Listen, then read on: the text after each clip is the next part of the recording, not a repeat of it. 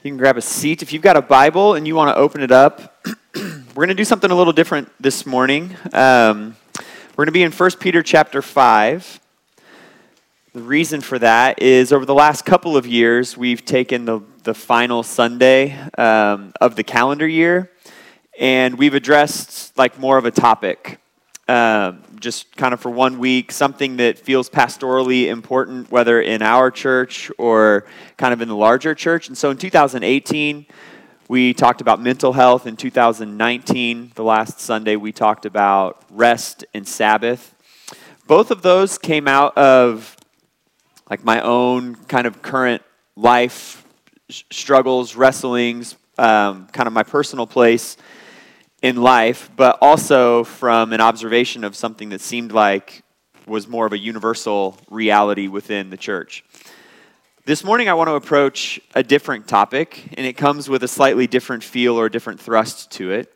And so as we close out 2020, I want to gently and humbly and like fearfully and I hope graciously approach the topic of Christian leaders falling, like moral failings, whether that happens in local churches and small local churches, or if it happens in more of a celebrity Christian sort of sense.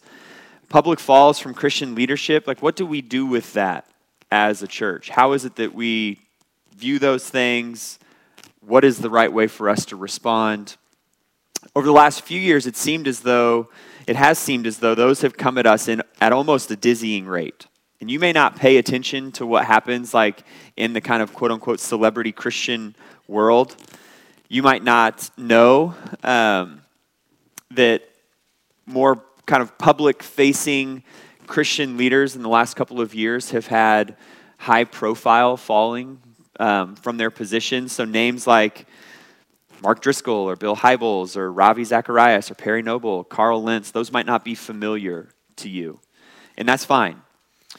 Maybe you haven't heard of more platform-driven Christian celebrities or leaders like Jen Hatmaker or John Christ or Rachel Held Evans, and that's okay. I think this morning can still be helpful for us because you don't have to watch the fall of like a beloved celebrity pastor in order to feel the hurt, the betrayal, the feelings that come along with like having your world rocked by someone that you looked up to, trusted, listened to, appreciated, and seeing them fall from their position and then having to wrestle with, now what do I do with everything that I heard from that person, and does this change like what I believe about who God is? These things can happen here in our own community. In fact, that has been the case on more than one occasion in Kansas City just in the last year. These sorts of things happen in small churches, in large churches. They take place among lead pastors, youth pastors, worship pastors, associate pastors. It could happen to someone who's like a small group leader to you, or just a discipler or a mentor. There's something in this for all of us today. So the question is, what do we do when the Christian we looked up to is suddenly thrown down to the bottom of a pit that seemingly their own sin created? Before we jump into that, I kind of want to put like all my cards out there on the table right from the start this morning. Every Sunday that I stand up here, I preach a sermon that my own flesh wrestles with. Every Sunday that I stand up here, I preach a sermon that I will never be able to perfectly live up to. I won't ever be able to perfectly model.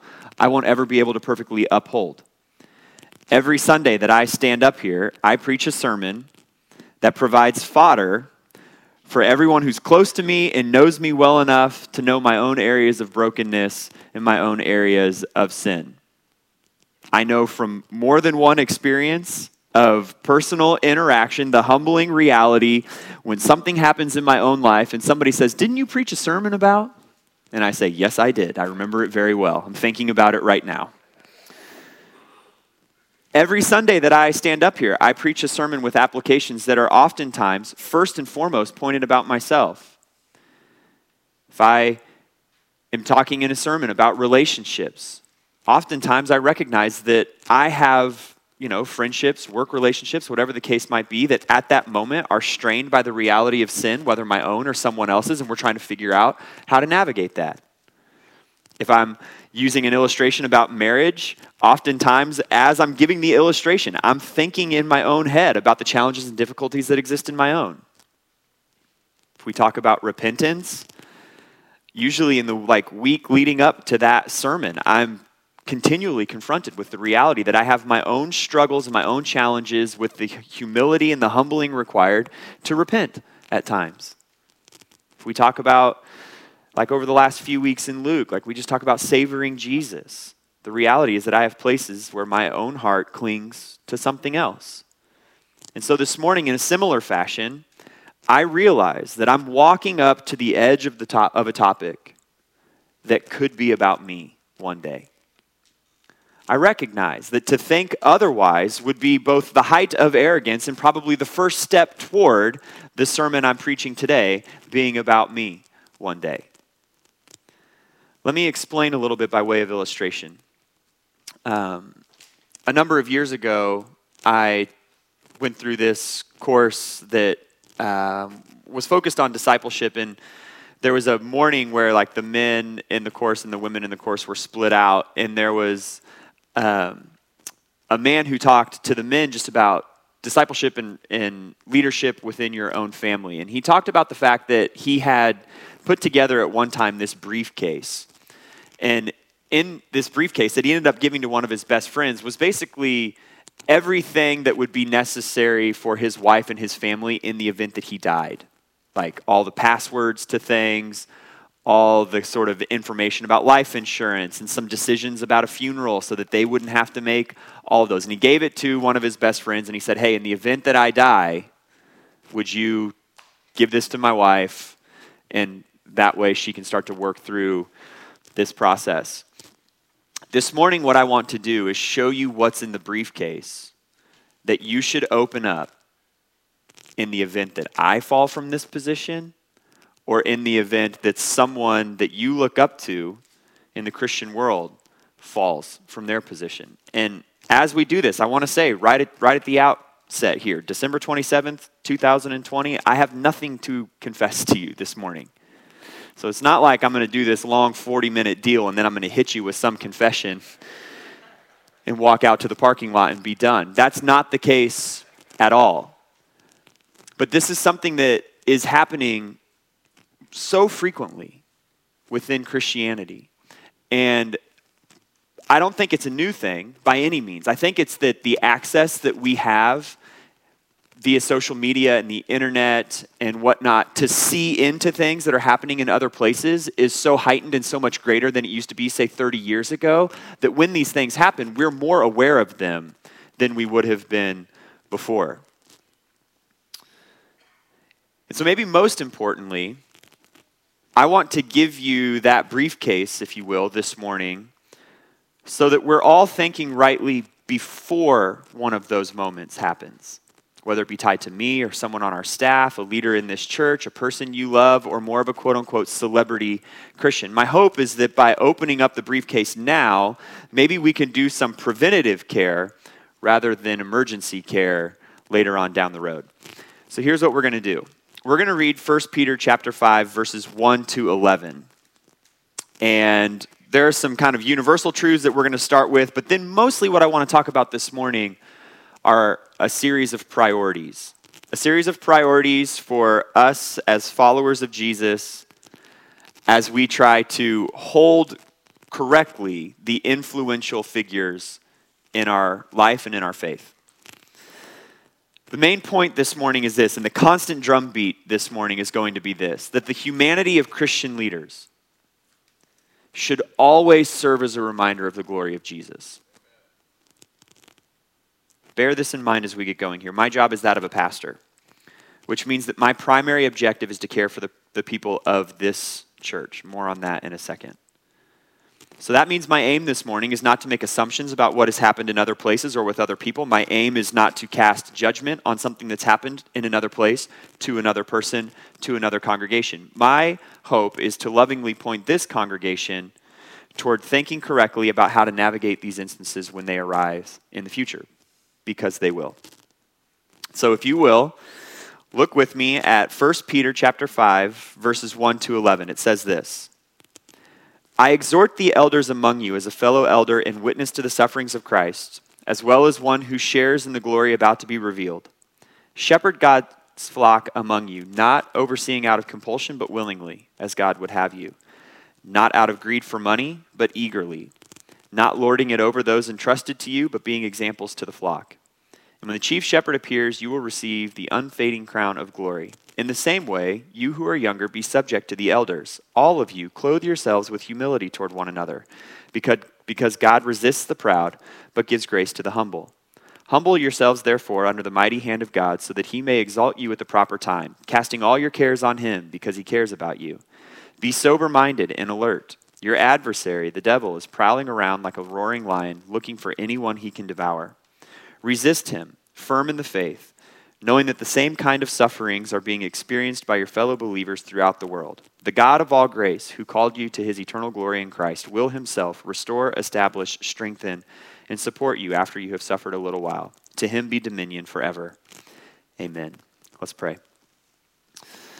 God, I pray this morning that you would, God, that you would speak clearly through your word. God, I pray this morning that you would teach us all a little bit about how it is that we respect, revere, appreciate, look to influential Christian leaders in our own lives without allowing those individuals to supplant Jesus' role as Savior. God, I pray that you would help us to understand how it is to hold the humanity of Christian leaders in the right place. God, I pray that you would teach us a little bit about how to navigate situations where those individuals fall. God, I pray that you would teach us something of your glory and the way that it is that even in those situations, your grace and your mercy and your love can be magnified. You can continue to build your church.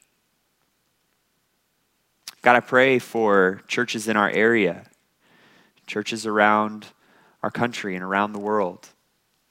God, we pray that you would strengthen those who lead those churches.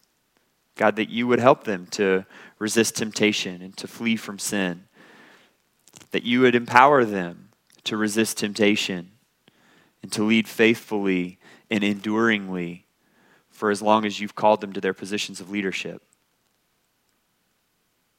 God, we pray that the witness of your church would be one that's pure and faithful, but we also recognize that humans are sinful. And so when sin breaks into those places, God, we pray that you would show yourself to be glorious, that it would heighten our appreciation for the perfection of Jesus when we see the imperfection of a leader. God, we pray that despite the failings of Christian leaders all around the world, God, that you would continue to build your church. And we hold on to the promise that Jesus made, that you will do just that. Not even the gates of hell will be able to stand against it. God, we offer these things in the name of Jesus. Amen. I want to take what's obvious in the passage first.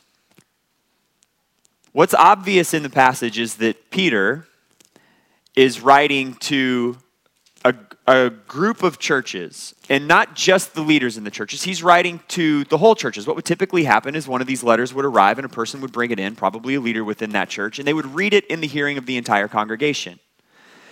And so for 4 chapters of 1 Peter, Peter talks to the whole of those congregations. And then at the beginning of chapter 5, he turns and he addresses the leaders of those churches, the elders. The Greek word there is presbyter, the pastors, what we would say, of those churches. And in the full hearing of everyone else, he says, here is how you are to lead your congregations. Everyone in the church can hear it as Peter looks at those leaders and says, you need to shepherd the flock that's among you, not out of compulsion, but willingly. Not out of greed, but eagerly. Not lording it over those entrusted to you, but being examples to the flock. That is the way that a pastor is supposed to lead. From freedom, not from fear. not out of compulsion, feeling like they have to do this or fill in the blank is going to happen, but instead from a sense of freedom that God has called them to this position, forgiven them and made them righteous in the sight of Christ thanks to Jesus' work on the cross, and that they can lead joyfully out of that. They're supposed to lead not from a place of greed, but from a place instead of generosity. Not hoping for money, and we could substitute any number of things in the place of the word money there. It's oftentimes the falls that we see happen among prominent Christian leaders, whether they be on a national scale or even just a Christian leader within one local congregation, is that oftentimes it's not necessarily money that stood in the way that they were greedy for, but they were greedy for their own lusts in a sexual way. But instead, they're to serve eagerly, generously, giving to their congregations, not taking from their congregations. And then the third one is not lording it over those entrusted to you, but being examples to the flock. So not in like a heavy-handed sort of way. They're supposed to lead from a place of humility. Those are kind of the details right on the surface of the passage. And I would consider you to think about these things in the person or the people that are leading you at any church in any season of your life, or the person or the people that you're listening to via podcasts or on the internet, the person or the people that you're reading in the books that you purchase. And that's me included. Like when I go to listen to a sermon, or I gather resources in order to put together my own sermons on Sunday mornings, like who are those individuals and what can I glean about their life and their leadership and what it looks like? Note that you won't find anybody who's perfect in those. But at the very least, you should find people who, by the power of the Holy Spirit within them, are walking in that direction, are growing in their faithfulness. Those are the details. What I want to do is talk about some of the larger implications that we can pull from the rest of the passage as we just kind of think about it in its totality. And so on the top of the stack of papers in the briefcase that I would have you open would be three sort of general universal reminders. The first one is this: pastors are human and humans are broken. Someone close to you, a leader that you've looked up to, falls from their position and all of the details of their sin and brokenness are laid out in front of you. The first thing I would have you read in that briefcase is that pastors are human and humans are broken. That's true for everyone. It's true for pastors. It's true for me. Look, one day, I'm either going to die, or I'm going to move on from this position, or whatever the case might be. And though typically after someone's death, we talk about them in like glowing terms, you'll bump into someone, and it could happen while I'm still alive, who has seen the less than like clean and holy side of me. And they will say to you something where you think to yourself, oh, I never would have thought that. Okay, well, go ahead and think it, because I'm a human and I'm broken. And so if that's true, then it's also true that sin is sin, even for leaders. That would be my second truth. When you boil it right down to the core, discovering that a Christian leader has issues of sin shouldn't really be all that shocking to us. Like when we talk about sin, we understand sin and we get that sin exists, and then we find out about the sin of a pastor and we act as though they should have been immune somehow. Should we be grieved when we find those things out? Absolutely. Should we be saddened by the destroying effects of sin in that pastor's life and now in their family and the ripple effects of that into their congregation and the people that listen to them or follow them? Yes, absolutely. But a pastor isn't shocked when you walk into their office and you explain the way that sin has detonated a bomb within your life, because a pastor understands that Christians are human and humans are broken, and sin is sin, even for a Christian. And so we shouldn't be totally surprised when we come to discover that a pastor has sin. Like, it sounds very elementary, and yet we act as though maybe that's not the case.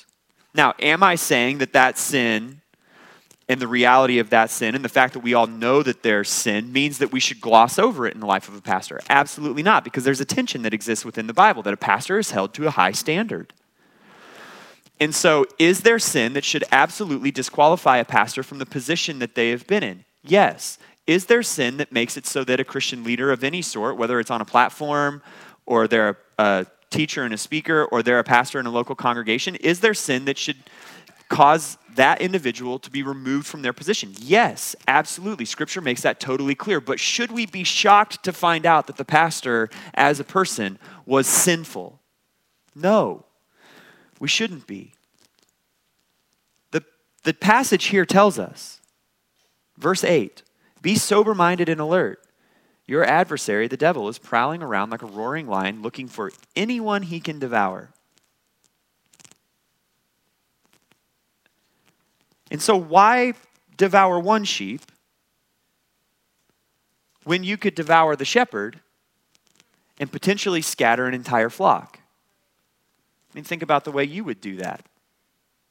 If you could give less effort for greater impact, isn't that the thing that you would do? And the answer is, it certainly is. And so not only do pastors face the normal struggles, failings, and temptations that are associated with the weakness of human flesh, but they also fall under just great spiritual attack. And when one falls, our knee-jerk reaction is to think, well, I just can't believe fill in the blank. And the answer to that lovingly as your pastor should be, sure you can. You've got flesh. You understand the depth of the darkness and the brokenness that exists inside you. And pastors are human and humans are broken and sin is sin, even for Christian leaders. And so if we understand the humanity of our pastors, then we would have to hold out not just the possibility, but the reality that they are, in fact, at all times, wrestling with their own sin. The third universal reminder that I would give you, which is better news than the first two, is that grace is grace, even for Christian leaders. And so what should our first response be when these things happen? Our first response should be one of grace and prayer. Look at verse 10. The God of all grace, who called you to his eternal glory in Christ, will himself restore, establish, strengthen, and support you even after you have suffered a little while. So the passage goes from talking to pastors specifically in the earshot of their entire congregations, and then it broadens itself out and talks to the whole congregation, and then ends with this reminder that the God of all grace, who called you to his eternal glory in Christ, will be the one who at the end of all things restores, establishes, strengthens, and supports, even after we have suffered. And to him be dominion forever and ever. Amen. If we really believe that grace is grace, and grace is as powerful as is as powerful as we talk about,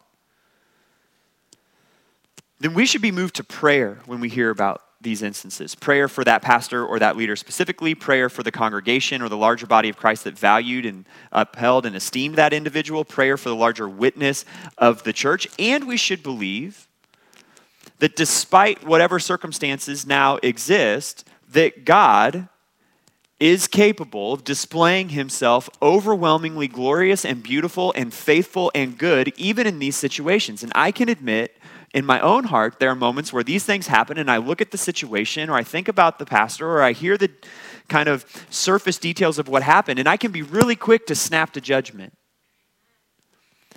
And what that does, oftentimes, the more I think about it, is that my judgment on that person is not based out of the reality that that Christian leader is a human and humans are broken and they have sin just like everyone else and that there's grace for them just like everyone else. Where that comes from is that I feel like that individual has somehow let the team down. And my judgmental heart betrays the fact that maybe at my core, at least in some places, I actually think that it is the work of a given leader or a given pastor. It's the talents of a given leader or a given pastor that's somehow affecting change or pushing the gospel forward.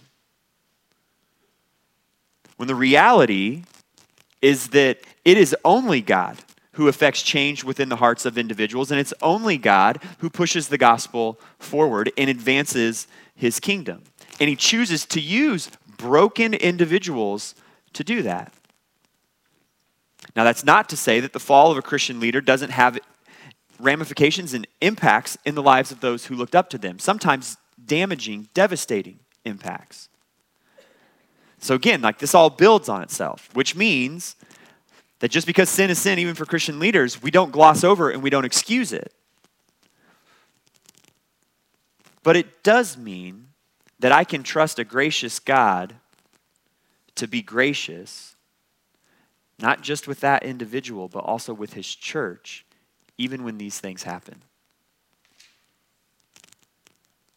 He will advance his church. He will push forward his kingdom. And though we grieve these things that we have just discovered, we shouldn't be totally shocked that a Christian leader of some sort wrestles with their own sin. We shouldn't be totally shocked that sometimes they would fail in that wrestling. We shouldn't be totally shocked that sometimes they would need to be removed from their position. And we should not be shocked to think that there's grace for that individual. The next item in the briefcase would be a list of priority reminders. I think if we can keep all of these priorities straight, we put some guardrails up for ourselves in these situations. And so the first one is this. The first priority reminder is that the chief shepherd is greater than all other shepherds. I exhort the elders among you as a fellow elder and a witness to the sufferings of Christ, as well as one who shares in the glory about to be revealed. Shepherd God's flock among you. Then jump down to verse 4. And when the chief shepherd appears, you will receive the unfading crown of glory. I hope that you hear and see this in the way that we preach and program and position ministry here at LCF. And what I hope that you see is that Jesus is the point. Not me, not anyone else on this staff. I hope what you see and hear from us on a regular basis is that what happens here at Liberty Christian Fellowship is not about a flesh and blood human being who is walking in and among us right now. It is about Jesus, and it's always going to be about Jesus, forever and always. If I get in my car after church today, and I get T-boned on the way home, I'll go to Glory. There will be a funeral. I think there'll be some grief and mourning. And all the while, this church will plug along and keep pointing people to Jesus. How do I know that? Because I know the staff and the leadership of this church. I know the congregation of this church. And so I would like to think that it's not just if I happen to die early that those things would happen, but I would like to think also that if I were to fall in some way, the same thing would happen. Now, if you think through that scenario in your head and you think to yourself, gee, I might go somewhere else because I'm mostly here for Tim's preaching, I would want to lovingly say back to you, I'm not that good.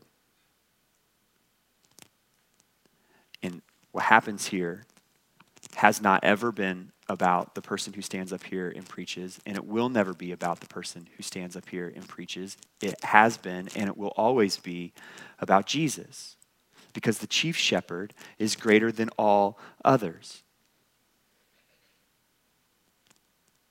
I get that a pastor's preaching might be what brings a person through the door, but it ought to be that Jesus and the magnification of him is what keeps us in that place.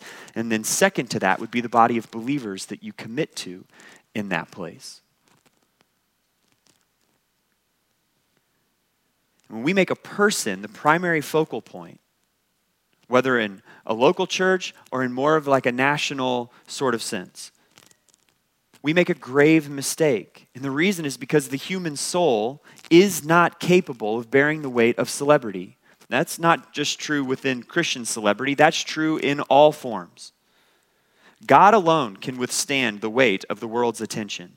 And the reason he can do that is because he is infinitely, perfectly pure.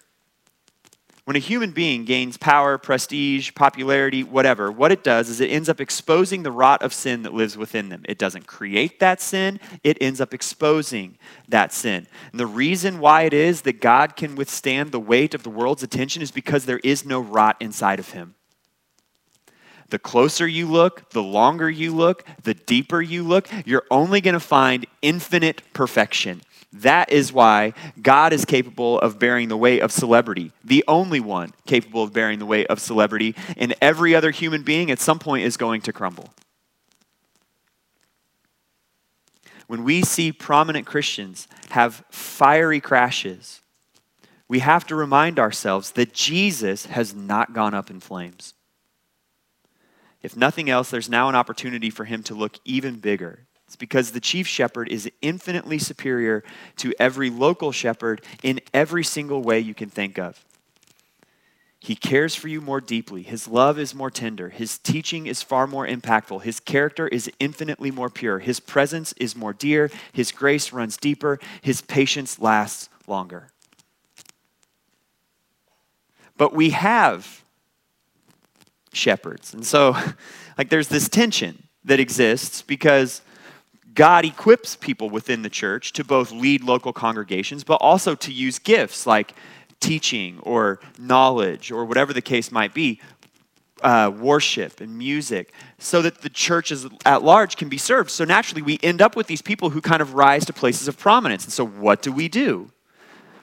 Maybe you would read that particular priority and you'd say, I get it. I'm not making any one of these celebrity Christians into my Jesus. But what am I supposed to do when they're in that position? Well, that would lead me to the next thought. And that's that God's word is greater than human thoughts. If we've got shepherds who are shepherding the flock among them, but one day the chief shepherd is going to appear and he's going to prove himself to be superior to all of those local shepherds, then we would also have to hold out the reality that God's word and his truth would be greater than any of the human thoughts that one of those lesser shepherds would have. And if we elevate a person into a spot that they're not supposed to occupy, then we face the danger of lifting their opinions into a place that they should not occupy. A pastor has a narrow lane. A narrow lane. That lane is thin, but it's far-reaching. And that narrow lane is that they are supposed to shepherd God's people through the exposition and the application of Scripture. That is what a pastor is for. Now that's far-reaching because Scripture has something to say about all of life. But at times, because we've made pastors into a bit of the object of our worship, or we've made their gifts into the object of our attention, we turn their thoughts into gospel truth, and we start asking their opinions on all sorts of matters. Speaking to you as a pastor, there are times that I feel like, particularly in the last year, that I'm supposed to be a public policy expert, a sociology expert, a political science expert, a psychology expert, a counseling expert. I was supposed to be an epidemiologist and a public health official. And now you wouldn't expect your mechanic to perform a biopsy on you. You'd go to someone else for that. But we do this with pastors. And part of it is because we've elevated their thoughts into a place that they're not supposed to occupy. We've elevated them into positions that they're not supposed to occupy. And so we think we just keep going back to the same well and they'll have all the answers to all the topics that are way outside of their lane. And if I and we as a staff are doing our jobs well, we're continually teaching our people to look to Scripture, to look to the gospel and God's word for themselves. We're pointing them to faithful and trustworthy Christian resources that deal with all of those areas from people who are actually equipped to have answers on that. And we're all learning how to discern truth from those versus error. Let me just give a quick example from the last year. Look, the last year was fairly exhausting for pastors. You take the pandemic that happened and then the election cycle that happened and you smash all of those on top of each other. And I fielded emails that wanted me to give my answers to things like immigration, climate matters, racial justice, prison and criminal justice reform, universal health care, abortion laws, the Electoral College. I can tell you what the Bible says about how it is that we care for the immigrant or the sick or our neighbors. I can tell you what God's marvelous work of creation is and our responsibility to steward it. We could open up Scripture to see what God has to say about human life and all of its beautiful forms and stages, from the womb of a mother to the tomb in the earth. We could look at God's love for all nations, races, and peoples of the earth and what that means for how the church should interact and how the people of God should work with one another, care for one another, love one another. But do I know how all the legislation should play out for those things? No. Do I know how someone in our particular system ought to handle the oftentimes converging priorities of those things within our prominent two-party political system and exactly what you should do? Do you want me to be the voice that informs all of those for you? When you've got this voice available? Like, I'm not anywhere near arrogant enough to believe that you would want my thoughts when I could point you back to this. That you would want me to be the chief thing when I could point you back to Jesus. And so what we often do is that we look to our preferred Christian celebrity and we demand their opinion on these sorts of things. And if they give the one we want, we hold it up and we say, this person's always right. And if they give the one we don't want, we say, this person's an idiot. Maybe the issue is that we've idolized a person above the chief shepherd. And having done that, we're now lifting their opinions above Scripture. And when they fall, part of the challenge and the reckoning is that now we're forced to deal with, well, what about everything that they said? Is it true? Was it false? Was it all a sham? Was it a lie? Let me tell you who's never going to fall. The chief shepherd. And so if you're leaning into his word predominantly, you're never going to have to reconcile with those kinds of questions. Because the chief shepherd is never going up in fiery flames. He's never being thrown down into a pit a pit created by his own sin. And his word is always going to stand the test of time and truthfulness. There's only one infallible voice, and that voice is God's. And there's only one infallible shepherd, and that shepherd is Jesus. And so this would be my third priority. How do you put some guardrails in there? Well, I would encourage you to prioritize the local church over disconnected voices. The encouragement is right there in verse 2. Shepherd God's flock among you. Now, the church is a global entity that's lived out in local settings as an embodied human-to-human experience. And to borrow from John Piper here, Christians are a shepherded people. This means that there's the chief shepherd, and that's who we all worship and look to, but we all also have local pastors. And it means that as a pastor, I'm responsible to the flock that God has given me, not to someone else's. And so I can't stress this point enough. Keep those priorities in line. Is there anything wrong with listening to voices and sermons or teachings from people who aren't your pastor? Absolutely not. Is there anything wrong with eating a piece of pie? Eating a piece of cake? Absolutely not. But you can't make that your normal diet, or else you'll be deficient in some things. I would say the same thing about what we interact with as Christians. Technology is a wonderful thing that has enabled us to hear from wise, talented, gifted teachers, preachers, and pastors. Teachers, preachers, and pastors who are far better than me, that I glean from in so many ways, but they can't be our steady diet. The one who is supposed to be your steady diet is the pastor that knows you, the pastor that can look you in the eye, the pastor that you can look in the eye.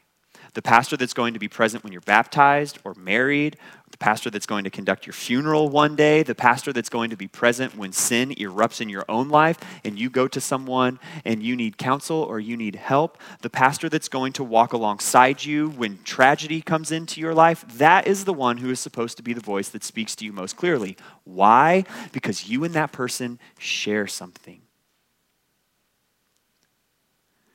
You and that person, that team of people here at LCF, you walk alongside one another closely enough that they see your brokenness, and given some time, you'll have opportunities to see or hear about theirs, mine.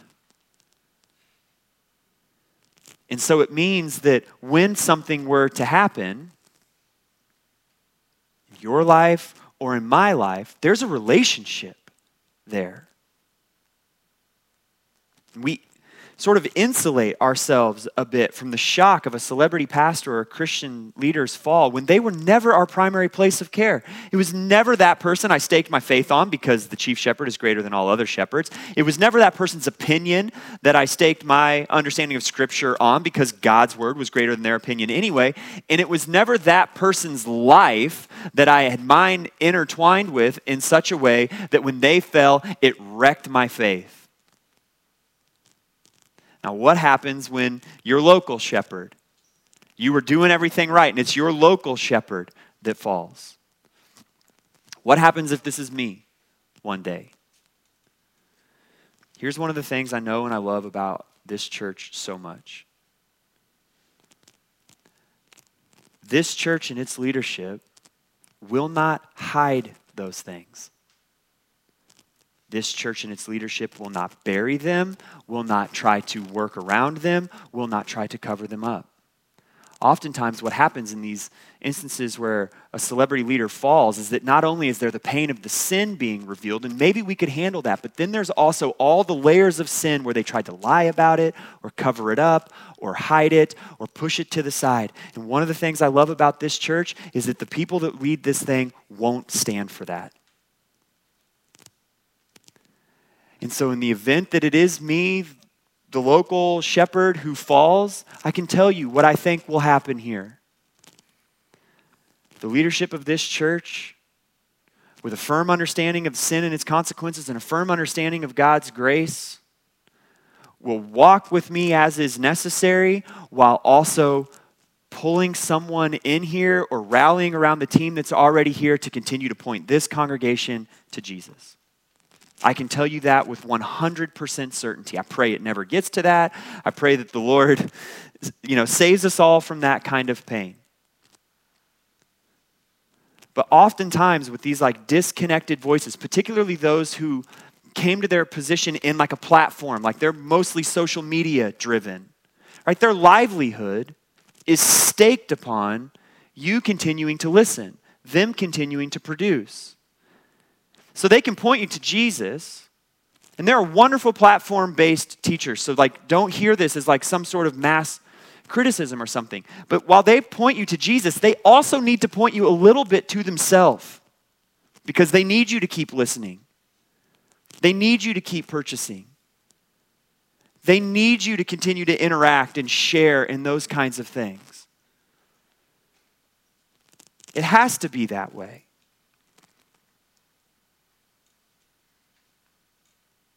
I can trust in this setting that if something were to happen, our leadership team would act swiftly, they would act appropriately, they would act graciously, not only to just deal with and restore and come to a place of reconciliation for me, but also to protect, care for, and move forward with this congregation. And it will be more about Jesus in those instances than about me.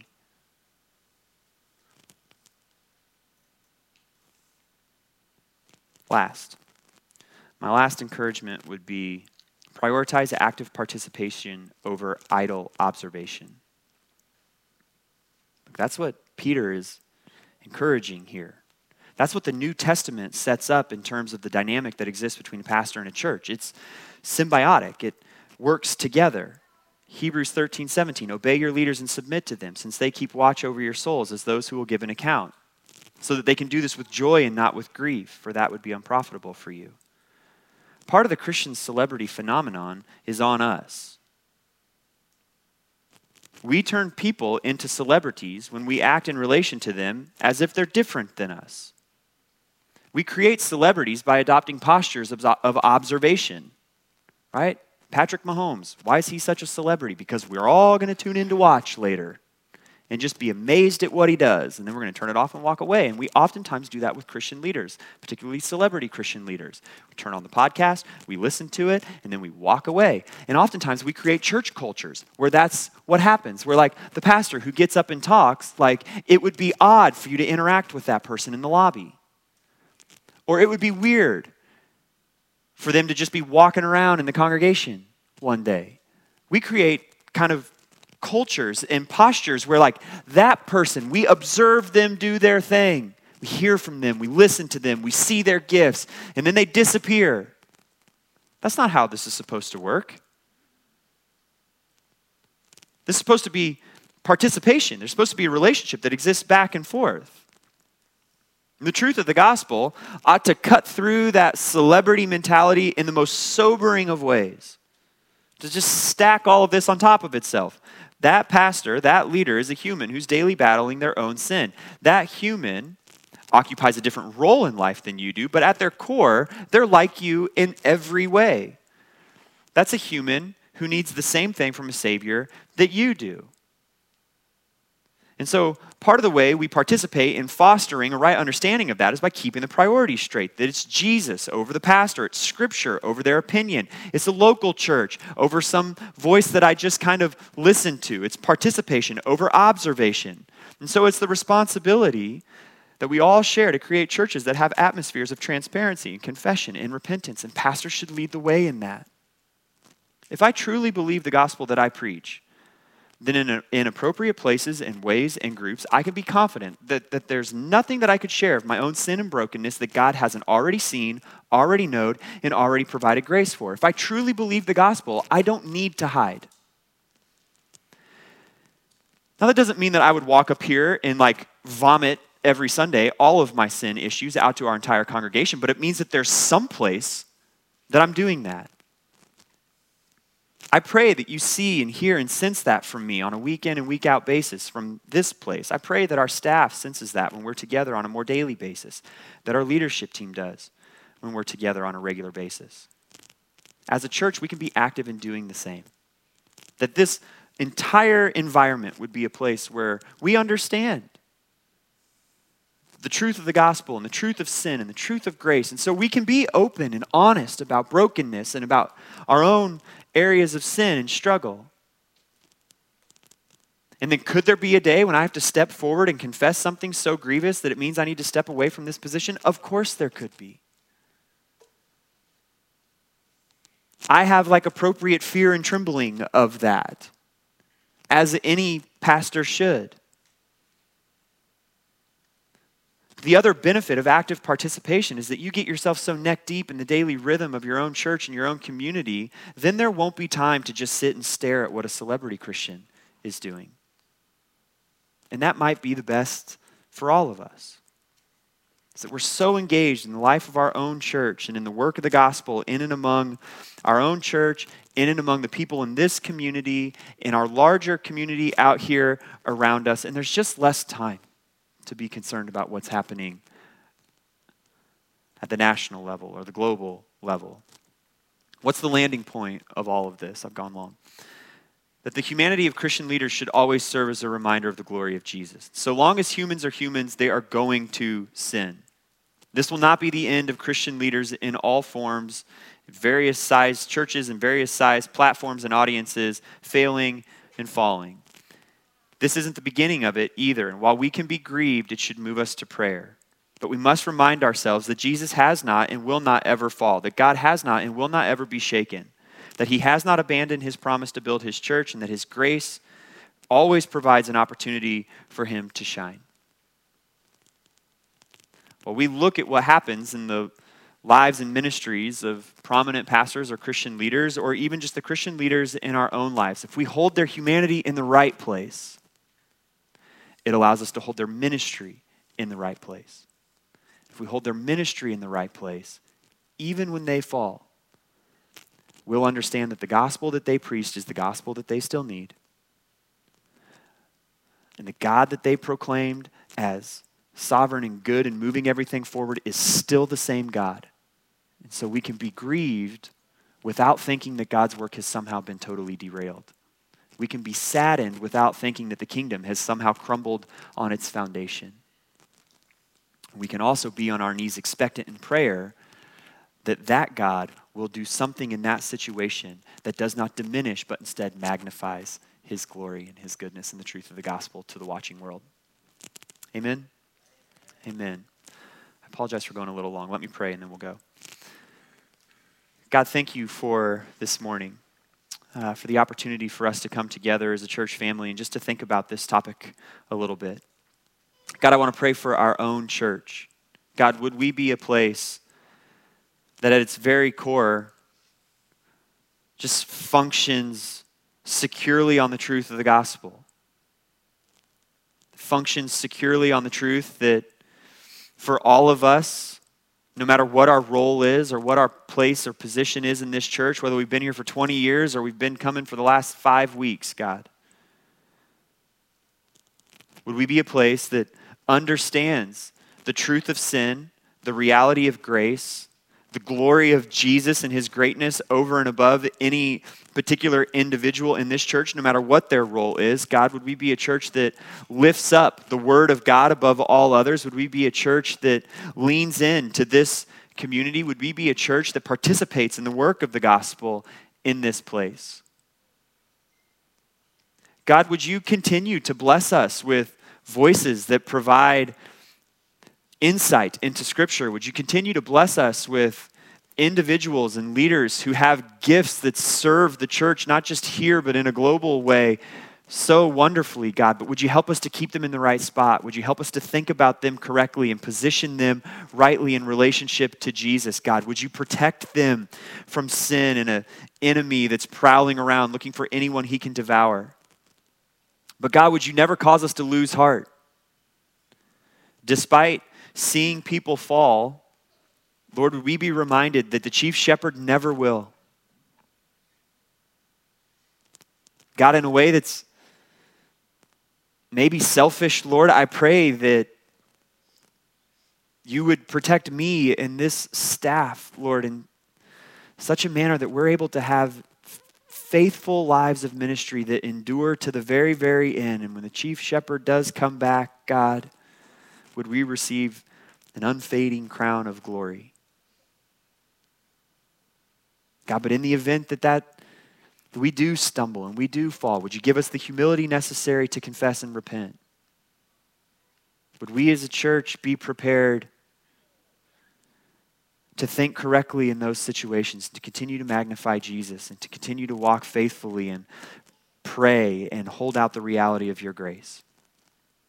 God, we thank you for the prominent leaders you've placed in our lives and the ways that you've used them to shape and to mold us, God. But I pray that we would never lose sight of the fact that ultimately it was you that was shaping and molding us and not that individual. I pray we'd never lose sight of the fact that it's your word that speaks definitively, never the individual. God, thank you for this local church, for its leadership, steady and faithful since the day it was planted. God, would that be what continues on into the future? We pray in Jesus' name. Amen. Hey, I want to give you just one quick announcement as you leave, and that's that this Sunday is Joe Stewart, our mission pastor's last Sunday on staff. He's going to be around for the next year, but he's transitioning to his new role and beginning to kind of really lay a lot of the groundwork for when he and his family go overseas about a year from now. And so he's not here this morning, but if you see him, you've got a chance to maybe send an email, make a phone call, send a text or something. Just encourage him and thank him for his years of service here. Our missions program was really in its infancy when Drew Matthews left with our Western Asia team. And what Joe has done to bring us like stability and some consistency in that has been unbelievable. And the amount of hard work that he's put in has really been amazing. And so if you have the opportunity to just give him a quick thank you or a quick word of encouragement, I know that he would really love that. In the coming days, we'll let you know what that position is going to look like as we go forward in the future. But we'll kind of leave it there for now. If you've got a chance to encourage Joe, please jump on that and take that opportunity. We love him. We're going to miss him, but we look forward to what God will continue to do here with what comes next for us. So that's all. Have a great week. Have a happy new year. We'll see you again soon.